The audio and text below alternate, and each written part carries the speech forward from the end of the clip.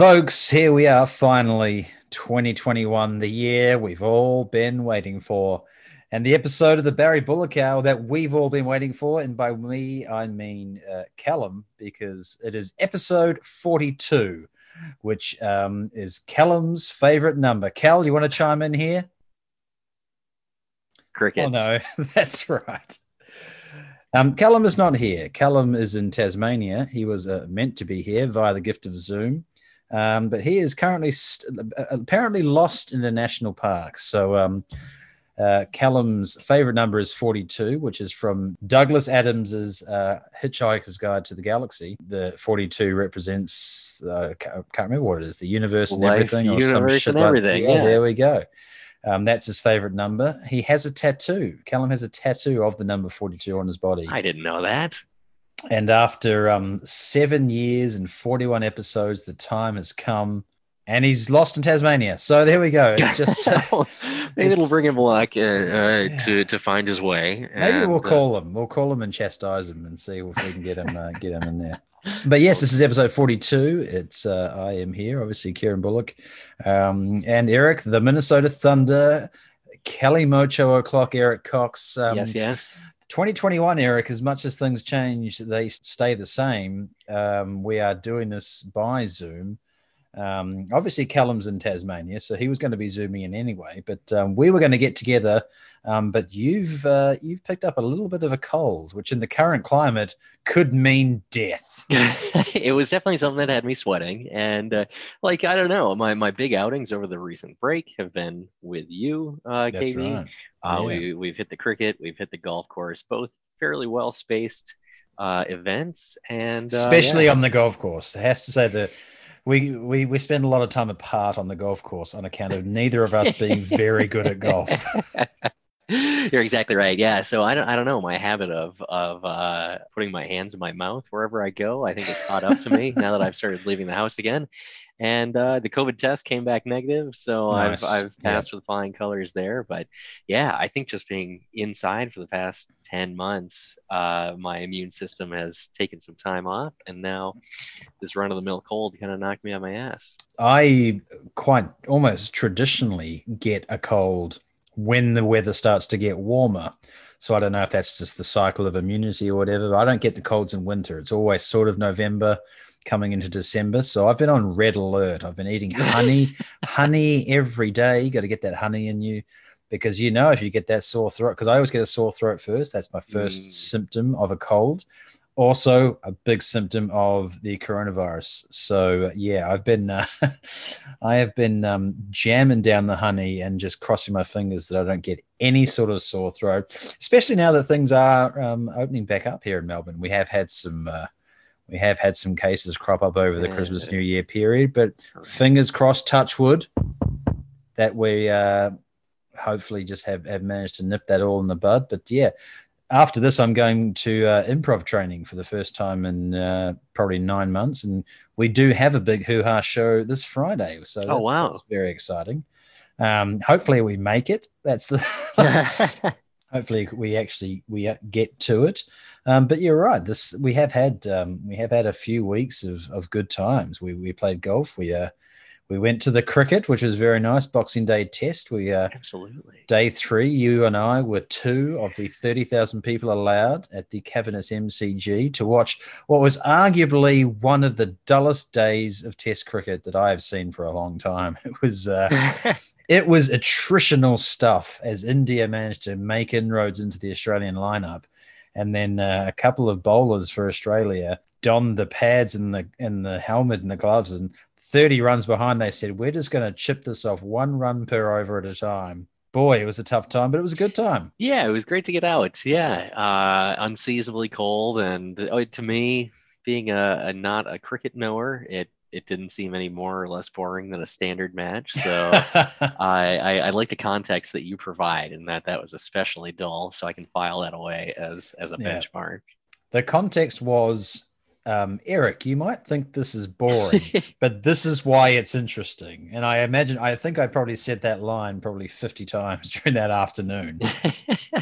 Test cricket's a sport that can be very much simultaneously thrilling and dull at exactly the same time. And that is how I would describe that last session. Absolutely painstaking. But I tell you what, when they finally reached the parity score and Australia got over the hump on the last over to take a very small lead through a boundary of all things, which was very rare, I legitimately lost my shit. In fact, because I was recording crowd sound effects, I do actually have my reaction to them hitting a 4 and reaching parity in that test match. How excited the crowd got when after an hour or two of like a run rate of 1 and over, suddenly out of nowhere, Pat Cummins smashed one to the boundary to get Australia to parity. And it was like New Year's Day fireworks, New Year's Eve fireworks. The excitement in the crowd that something had finally fucking happened. Anything.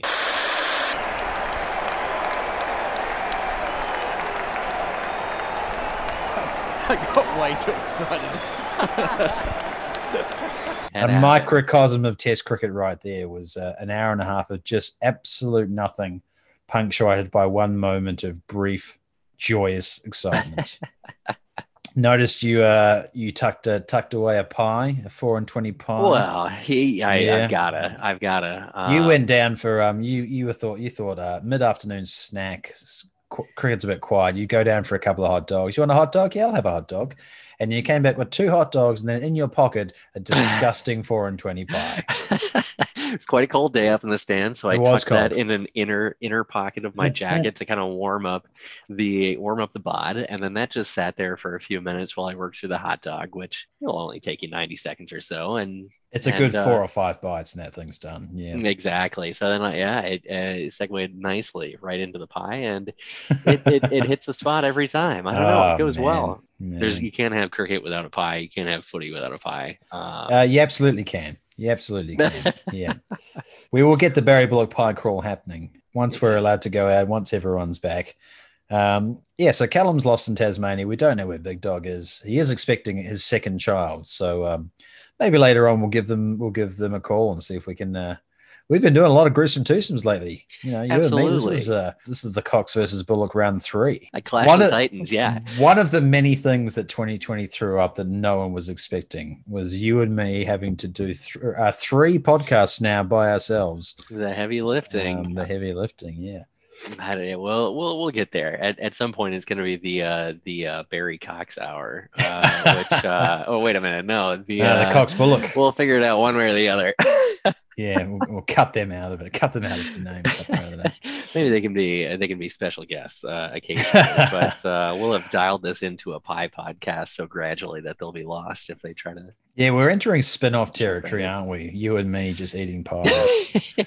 Well, we are keeping up some of the old traditions. I'm drinking a beer. I imagine that you're being unwell are probably not drinking a beer. Is that correct? I've eased off the last few days. Yeah, I've done. That's fair enough. This is my first beer, I think, since we're recording this on. What are you drinking there? Friday. This was in this striking yellow can, yellow and black, looks like the side of a school bus. A Rover Henty Street Ale. It was. What did we find this out to be? Oh, Hawkers, yeah, and yeah, exactly right. So, best enjoyed fresh fruit in Australia. Sure enough, that aligns with what I know about most beers. And it's as a first beer coming out of a sickness. Today's like the first day my nose has started to open up and I can taste it. I'm getting hints of beer when I sip it. It's not knocking me off the couch. You're getting hints of beer. Oh, we will make a beer critic of you yet, Mr. Cox. There's for sure. A beery nose to it. Yeah. Beery nose. Well, I'm actually drinking the La Serene Praline Cacao Hazelnut Vanilla Stout, which is from La Serene. They're in Elphington. So we've gone northeast for this podcast for the beers. Elphington, not that far from Ivanhoe, where you and I did a little bit of cycling weeks back. The old Melbourne Roubaix. Another event where all the people that we lined up to participate bailed at the last minute, including Senor McDonald. But yeah, we could have hoofed it past La Serene and had a couple of beers. Exactly right. That was a good day out, and another It was a another good day instance out. of a gruesome twosome. It was I don't know, 90% of podcasting is just showing up. 90% of bike racing is just showing up. That's And right. yeah, we had a nice time getting our asses pounded up in Ivanhoe, hitting the cobbles, and it was That was the start. Ivanhoe was right at the beginning where we were relatively fresh. It's fair to say the physical toll of doing the Melbourne Roubaix, cycling over all the cobblestones and all the hills, etc. Fair to say the physical toll of that is a bit harder than your stock standard podcast. agreed. We're back to doing it by Zoom, and I'm in Melbourne back, as we know. So I'm sitting in my lovely office chair, probably about as comfortable as you can get doing a podcast. And you look like you're fairly You're comfortable there as settled in. well. I'm on the couch here. I got a nice pillow behind me, the electric blanket below me, not turned on, but it's at the ready if needed. Yeah, and it's Flick of a switch. we don't have any. You and I feel like we vibe very well. We're on the same wavelength where you're getting rattled by the cobbles in the Melbourne Roubaix, and you may in other podcasts be rattled by a jarring or controversial take from Big Dog or Cal.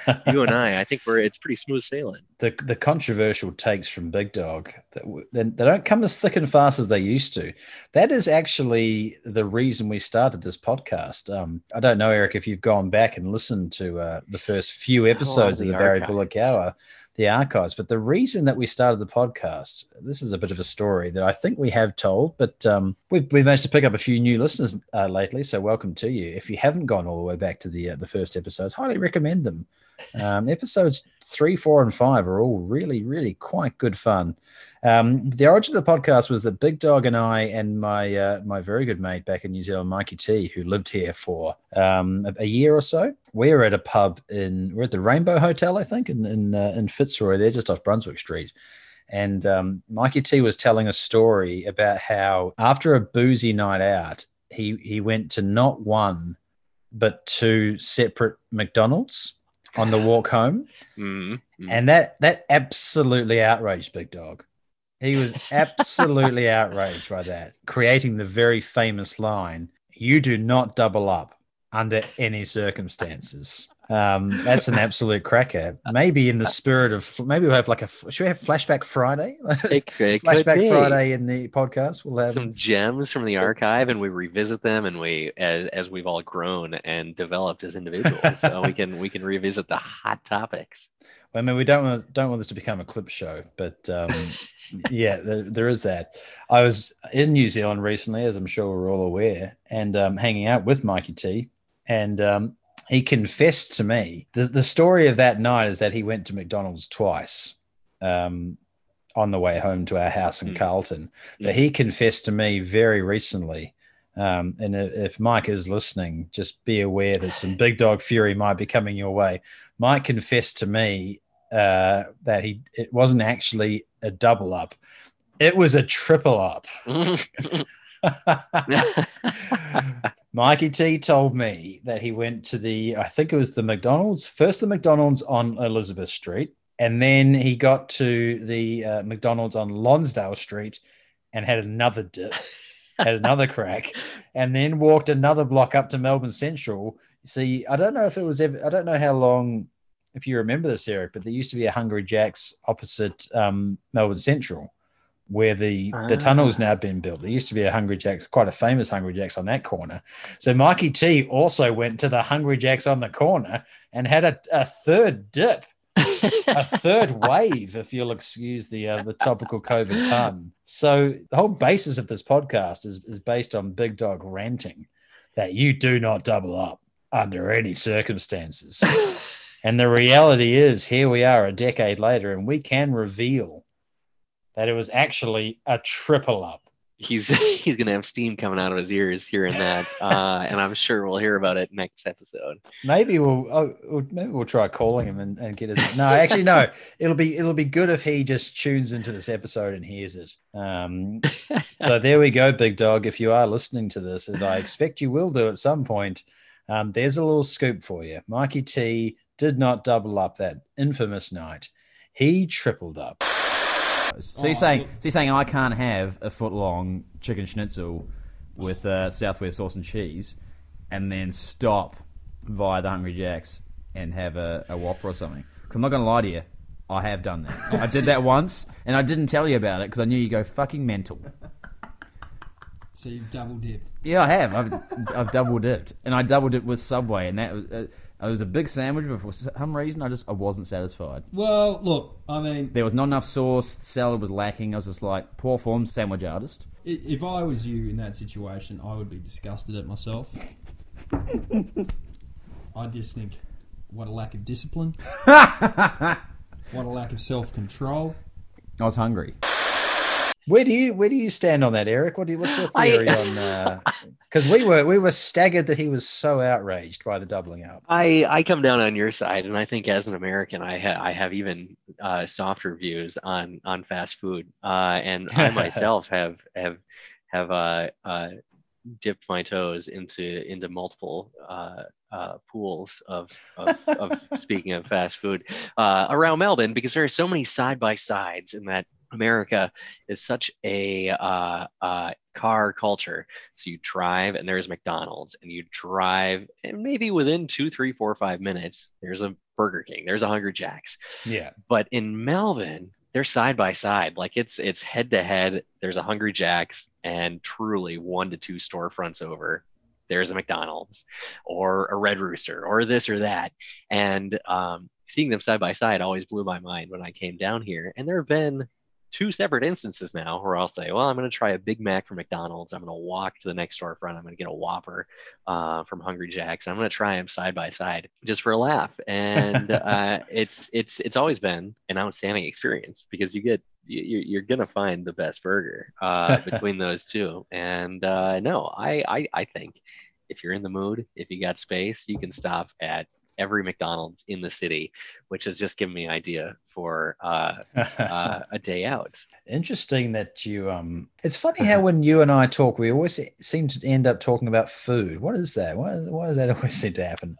We're foodies. My favorite burger in Melbourne is Rocket Burger, which is the burger store opposite Flinders Street Station on Elizabeth Street. Yeah. Either the classic burger, which is just the one patty, or sometimes if I'm feeling like a proper fat guts, I go for what they controversially call the man burger, which I'm kind of surprised that they would even be allowed to call it that. But anyway, you kind of feel like all it takes is one angry feminist to see the man burger and just be like, women can be hungry too. Yeah. Yeah, it's an odd choice for something that's literally in the middle of Melbourne. CBD, a very progressive town. But anyway, the man burger is 2 patties and bacon, and that is a hearty bite. But the chips at Rocket Burger are just okay. They do a chips and drink deal, but the chips are just okay. Couple of blocks up, there is the Footscray famous burger joint. They have an outpost in the city, 8-Bit. Do you know 8-Bit? Oh, I do know 8-Bit. Yeah, lovely burgers. 8-Bit, yeah, their burgers they're not as good. But you know what I love from 8-Bit? The chili cheese fries. Oh, baby. Oh, the chili cheese fries are a sight to behold. And I've kind of thought if I was ever going to do like the ultimate guts meal, would be the chili cheese fries from 8-Bit and then the man burger from Rocket Burger. Oh, man. All sorts of delicious, all sorts of artery clogging bad, It's good. New year, new you. Make that dream a reality. And I will... The problem is, Eric, if I eat that, it'll be the old me. Oh, wait a minute. The old me, but slightly fatter, if that can even be possible. Well, we're talking about burgers, and I'm safely thousands of miles away from Minneapolis, where I would be tarred and feathered for this opinion. But Minneapolis, my hometown, has a burger variant that it holds very close to a tart. It's supposed to be invented there. It's a thing that happens when an outsider comes to visit Minneapolis. You take him to 1 or 2 key places and you say, try this. Obama had one of these when he visited Minneapolis. It's called the Juicy Lucy. Have we talked about this? We have not. The Juicy Lucy. But I'm intrigued. Is a burger patty with cheese inside the patty. Instead of you've had a cheeseburger patty with cheese, cheese slice on top, standard. The Juicy Lucy has the cheese in the middle. Okay. And you got to say, oh yeah, you got to try the Juicy Lucy. It's our thing here. And growing up there and eating it and taking people there, I was part of all that business, but I think it's just a bad concept. It doesn't taste nice. You really just get like lava, molten hot cheese in the middle of your burger. It's Yeah. going to shoot out the front when you bite it. It's going to shoot out the back. It's going to end up on your lap. Most of it just ends up in like a greasy cheese soup on your plate. And that is one that I am happy to leave in the States in my past Yeah, I'm life. with you. There's the novelty. The novelty outweighs the taste benefit. There's not even a taste benefit of stuffing your burger with cheese. It's not like that would be the only way to get cheese into a burger. You could just put it on top, get a little bit of yeah. No, I'm with you there. America's very big on its hometown classics, hometown twist on a favorite. This is the thing. I would definitely have one if I went to Minneapolis. I would have one, yeah. and I would be like, yeah, I've had one. But and I'd take you there. I'd take you to Matt's Bar, the supposed origin. Here's one for you, Eric. Mm. Whilst we're talking food, I mean the name for this episode is already writing itself, which is an audio culinary tour part 2, based off our earlier excursion. But talking about local delicacies, have you had poutine? Yeah. Oh yeah. The Canadian French fry cheese curd gravy combo. It's being my hometown, being geographically relatively close to Canada. Yeah, we got a little.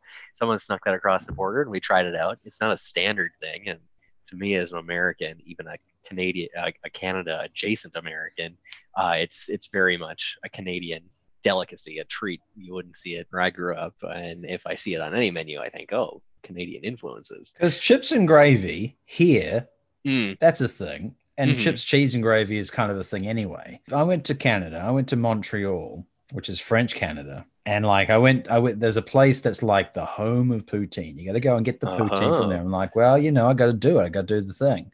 And so I went to this place and I got the poutine. And I had to say, not a fan. Really? Was not a fan of it.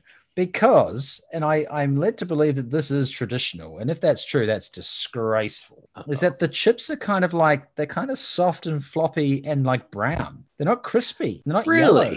I don't know. Maybe I haven't had, when I think of poutine, I think of crispier chips, firm chips. No. But my understanding is that the traditional poutine, they're like once cooked and they're kind of like brown and slimy and a bit gross. And I was like, this is not the mouth orgasm I was expecting it to be.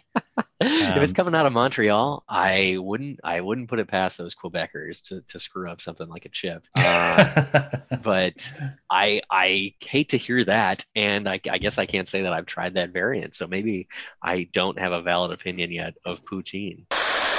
Something to put to you that I've seen walking around in Richmond here. Richmond, I live kind of sandwiched between the station and the river.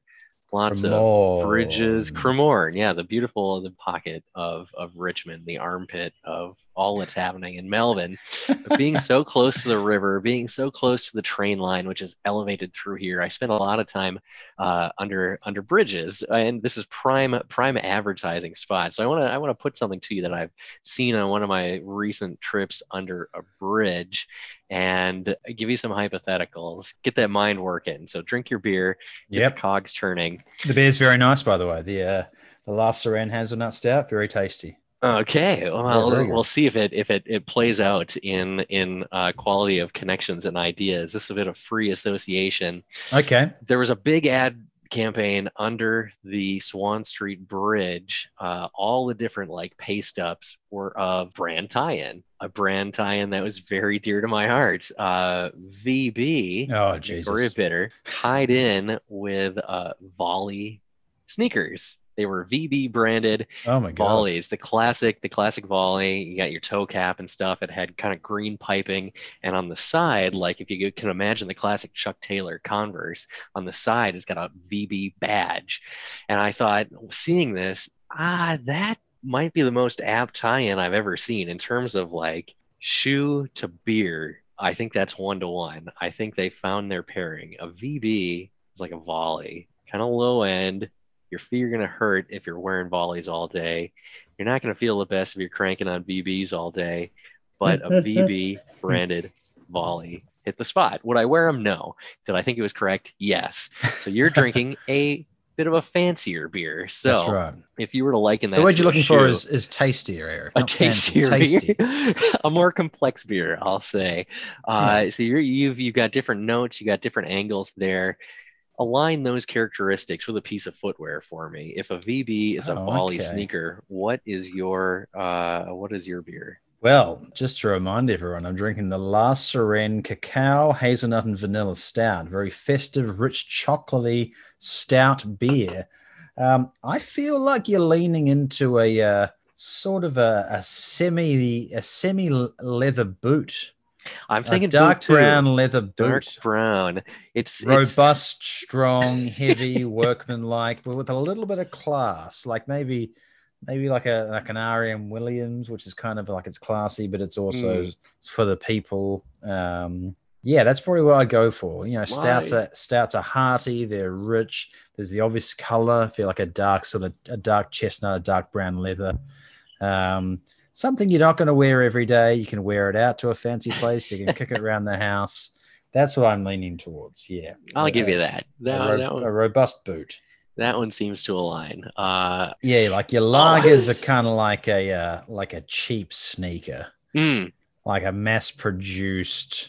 I'm trying to think of like cheap sneaker brands, not your Adidas's or your Nikes, but like a lager is your kind of sneaker that you can go down to shoesdirect.com and pick up a pair of cheap sneakers for like $30. That's your lager. Exactly. Yeah. Give me I'll give you a beer and you give me the shoe that comes to mind. How about a Carlton Draft? Carlton Draft. That's like that's like a Vans slip-on. Okay, that's correct. I'll say that's correct. How about I like that there are right answers apparently for this. How about a Guinness? Oh, a Guinness is like that's like a black boot. It's like a heavy black boot. That's like a policeman's boot. Yeah. How about a one of those, a nice wheat beer? A wheat beer. A wheat beer is sort of I'd say a wheat beer is like a light Timberland. You know, that's sort of like fake trendy boot. Yeah. Okay. Maybe not the full Timberlands, like the full heavy ones, but like a lighter version, a lighter Timberland is what I'm going for there. So let's go for a low end craft beer. How about something stock standard, a Moondog beer can? Moondog beer can. I'd say that's a strong pair of jandals. Summery, not too expensive, gets the job done. I'd say you're right on that one. Yeah. Okay. Jandals, as us New Zealanders call them, or blah, blah, blah, blah, whatever Australians call them. Something wrong and offensive, probably. Are those thongs? Is that? I get thongs? Confused. Is that a G-string? Oh, yeah, exactly. To my American mind as well. Jandals to thongs to flip-flops. Yeah, I think we can. Yeah. Flip-flops is a very simple-minded name. Well, they flip and they flop. Let's call them flip-flops. Exactly. An onomatopoetic name, I'd say. But the New Zealanders invented them and they were modeled after Japanese sandals and we called them jandals, so we can't talk. We can't talk about the single-minded naming of them, but we can claim to have invented them. Didn't know that history there. I like it. Along with the Pavlova, if we're just going to wage war in Australia, we might as well just get it all out there. And even the Lamington, I believe. But, that's all fine. So we've recently come through New Year's Eve. Happy New Year to you. And to you and to everyone. This struck me as something that I'd always seek out in America on New Year's Eve. Miller High Life. I haven't found it down here. Are you familiar with the concept? I am familiar with the concept. Miller High Life. It's one of the Miller family, kind of an easy drinking classic beer. Its branding is Miller High Life, the champagne of beers. And so New Year's Eve, you'd think, oh, champagne. So I go out and I track down a Miller High Life and I drink that. And I thought, okay, champagne of beers. Having not found it down here, what would you lay the title of champagne of beers Well, in terms of what does that mean? What does that Well, because it's a- champagne, traditional French champagne, as in champagne that is legally allowed to be called champagne, which is sparkling wine from the Champagne region of France, is considered to be the top of the tree. It is the best of the best within Miller that High region, Life within is the world. Is very much not the best of the best. so It's a but shit beer is that what they're trying to say? That we're as good, or is it more like we're a celebration beverage? I would say it comes down more of how to put it, posturing or framing or selling a low end beer with a little bit of luxury attached to it. It's just as cheap, just as not that tasty as any of the other Miller range, but this one is a champagne. Okay, I get what you're saying. It's this marketing spin to maybe make a lower grade item seem maybe slightly more attractive than it is. In that case, I do have one. I think it's quite clearly Crown Lager. Crown Hey, Lager is an abysmal beverage, very much in the vein of Carlton Draft and VB and Melbourne Bitter. Was drunk and tested in our Australia's Worst Beer competition.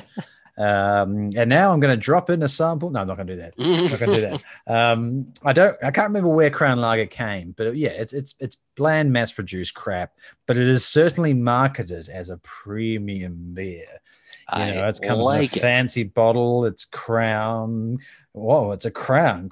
Kings and queens wear it because it's so fancy. It's gold label. It's like all the cheap, simple, one-dimensional marketing tricks. Gold color, fancy bottle, crown, tied to royalty. It's all there. And it's just a shit beer. But that would be my suggestion for the champagne of beer in Australia. It's a beer that is really trying to just market itself beyond its capabilities. I'll lock that in. A beer that is writing checks that it can't cash is Crown Lager. I think you hit the nail on the head there. In all my years in Australia and all my love of low end beers, I've never tried a Crown Lager, so it's moved to the top of my list here. Speaking of beers to try, I've got a fresh edition of New Brew News You Can Use. Volume 3. Volume 3. Maybe we'll tie them to shoes. I've got 3 beers here that I'd like to hit you. I'm going to give you the name, a brief rundown, and just give me your initial impressions on them. Sure. Number 1, Willie the Boatman, Rise and Shine. It is an oat cream breakfast IPA. Rolled oats, honey, some fruit in there, apricot, peach, mango, passion fruit, guava. A breakfast IPA, breakfast beer. Yeah, oat cream IPAs are an interesting style. They're another one of these absolutely just made up out of nowhere styles. They're basically a hazy IPA. Hazy IPAs often use oats to get the haze, all the sort of added stuff. You think of like a bag of oats when you're making porridge, or a oatmeal, as you might call it. You think about like the oats in those boxes are sort of, there's always a residual starch. So oats are used in the brewing of hazy IPAs. And my understanding of oat cream IPAs is that they're just more oats and more hazy sort of oatiness. And that makes them a good base for fruit flavors, as are hazy IPAs. So my instinct of that is yeah, that would be, no, I would try that. That would be tasty. It won't really taste like beer. It's one of those styles that it is beer sort of by association of the ingredients in the brewing process. But to most people that would try it, you'd be like, this isn't really beer, is it? But yeah, oat cream, a great base for fruit flavors. That's a win for me. That's a thumbs up.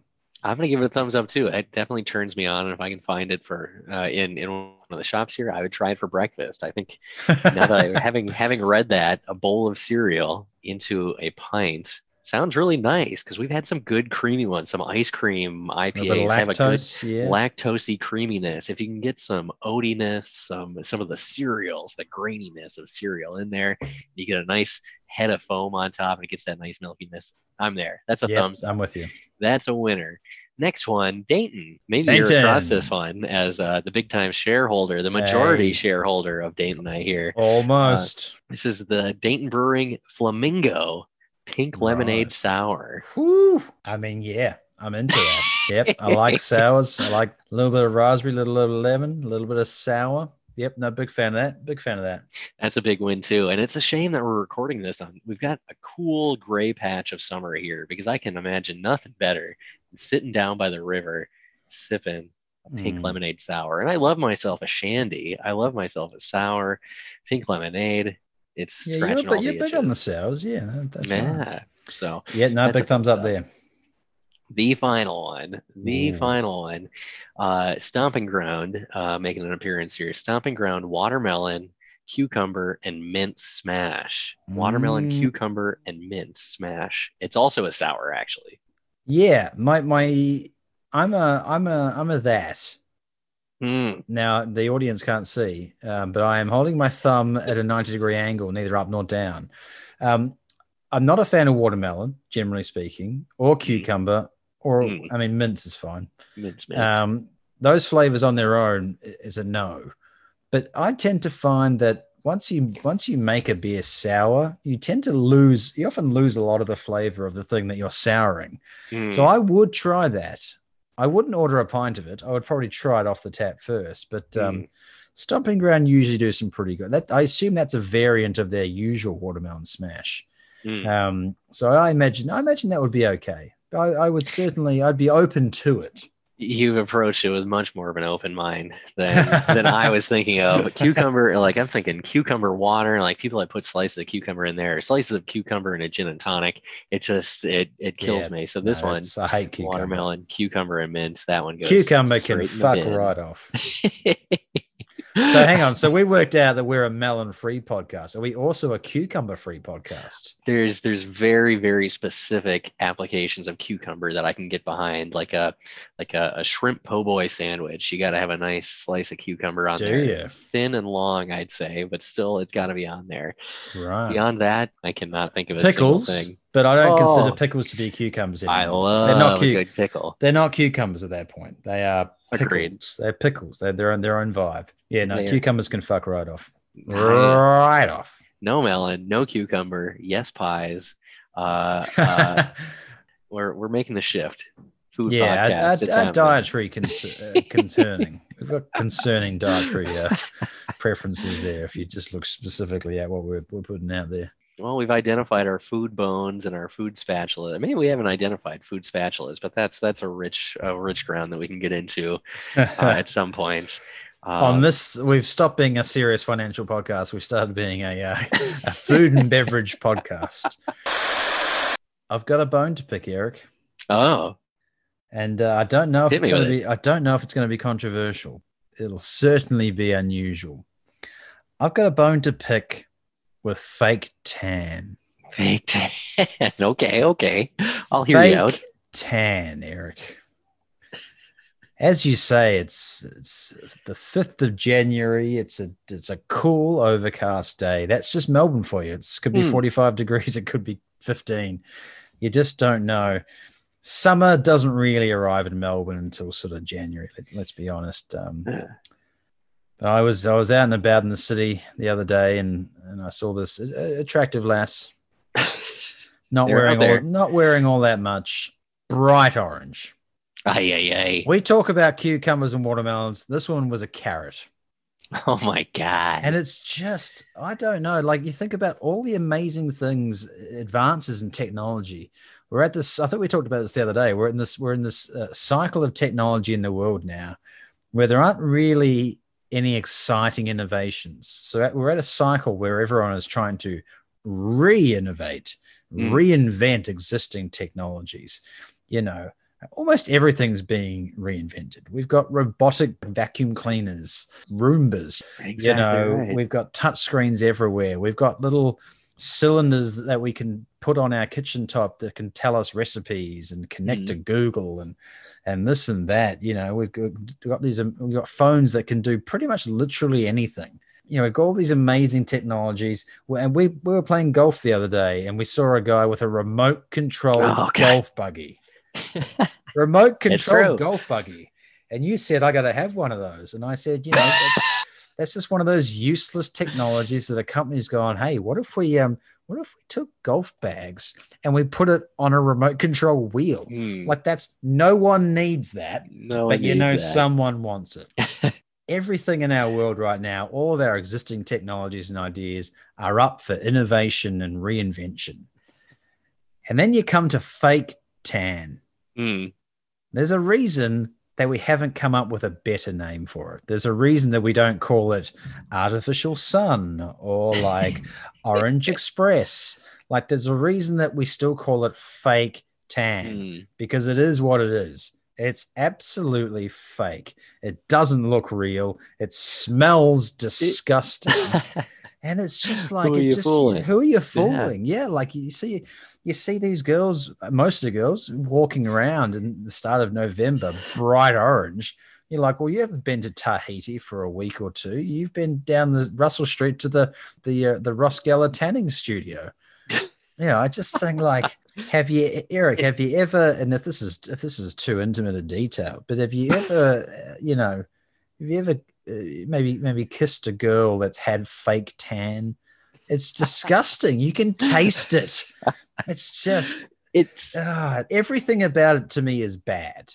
And so like, I can't see why people do it. It's not a pleasure I've had. No, it's not the type I go for, and it's not the type that goes for me. But now you've got me intrigued that I will imagine that. I can imagine it seems like such a jarring chemical color that the taste would be just as shocking. Oh, it's horrific.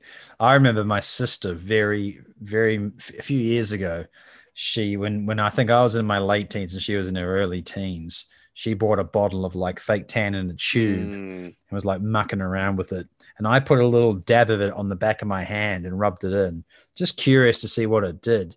And yeah, it went bright orange and it stunk for a week. And that was just a small patch on the back of my hand. These are people that get it over their whole bodies. I just think, I don't know, maybe we're just getting old before our time, but a little bit of makeup, a little bit, you catch a little bit of sun, a little bit of sunscreen, just some nice clothes. Let's not muck around with the formula too much. These girls that get sprayed to look like pumpkins. It's awful. It's just an awful look.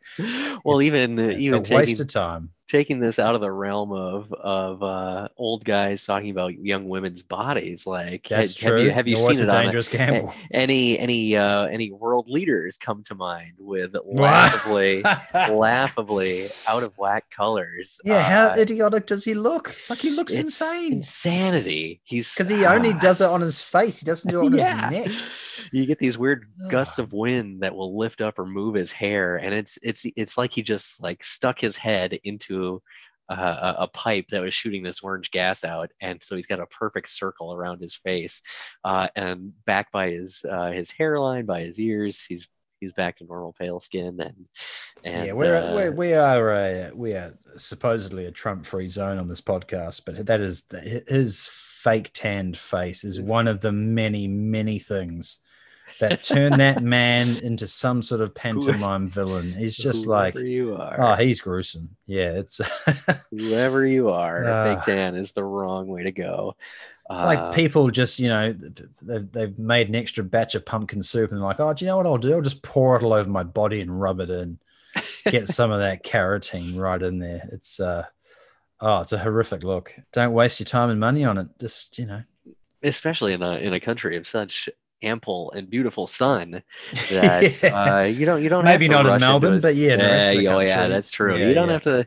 If I was given the choice between $100 in a spray tan booth or putting that $100 towards an airfare to Cairns or someplace with guaranteed sun, I think your money would be better spent going and getting a natural tan. Yeah, look, people are going to waste their money. That's just par for the course. But every time I see someone that's bright orange and glowing, it's just, oh man, you're not fooling anyone. And isn't that kind of the point?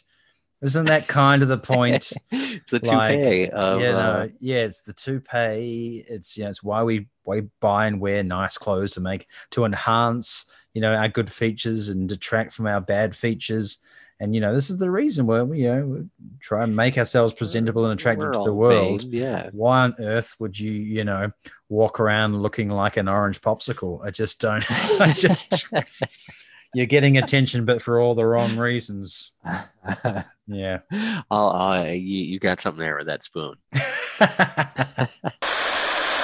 All right. Well, we have come to the end of Barry Book Hour 42. We've talked about the wide-ranging. the Earth, the universe, and everything. Is that what it is? Is that what it's supposed to be? Yeah. Oh, exactly. Life, the universe, and everything. There we go. And I think we've hit on all of them. Spray tans and pies. Just those. adding that into the mix.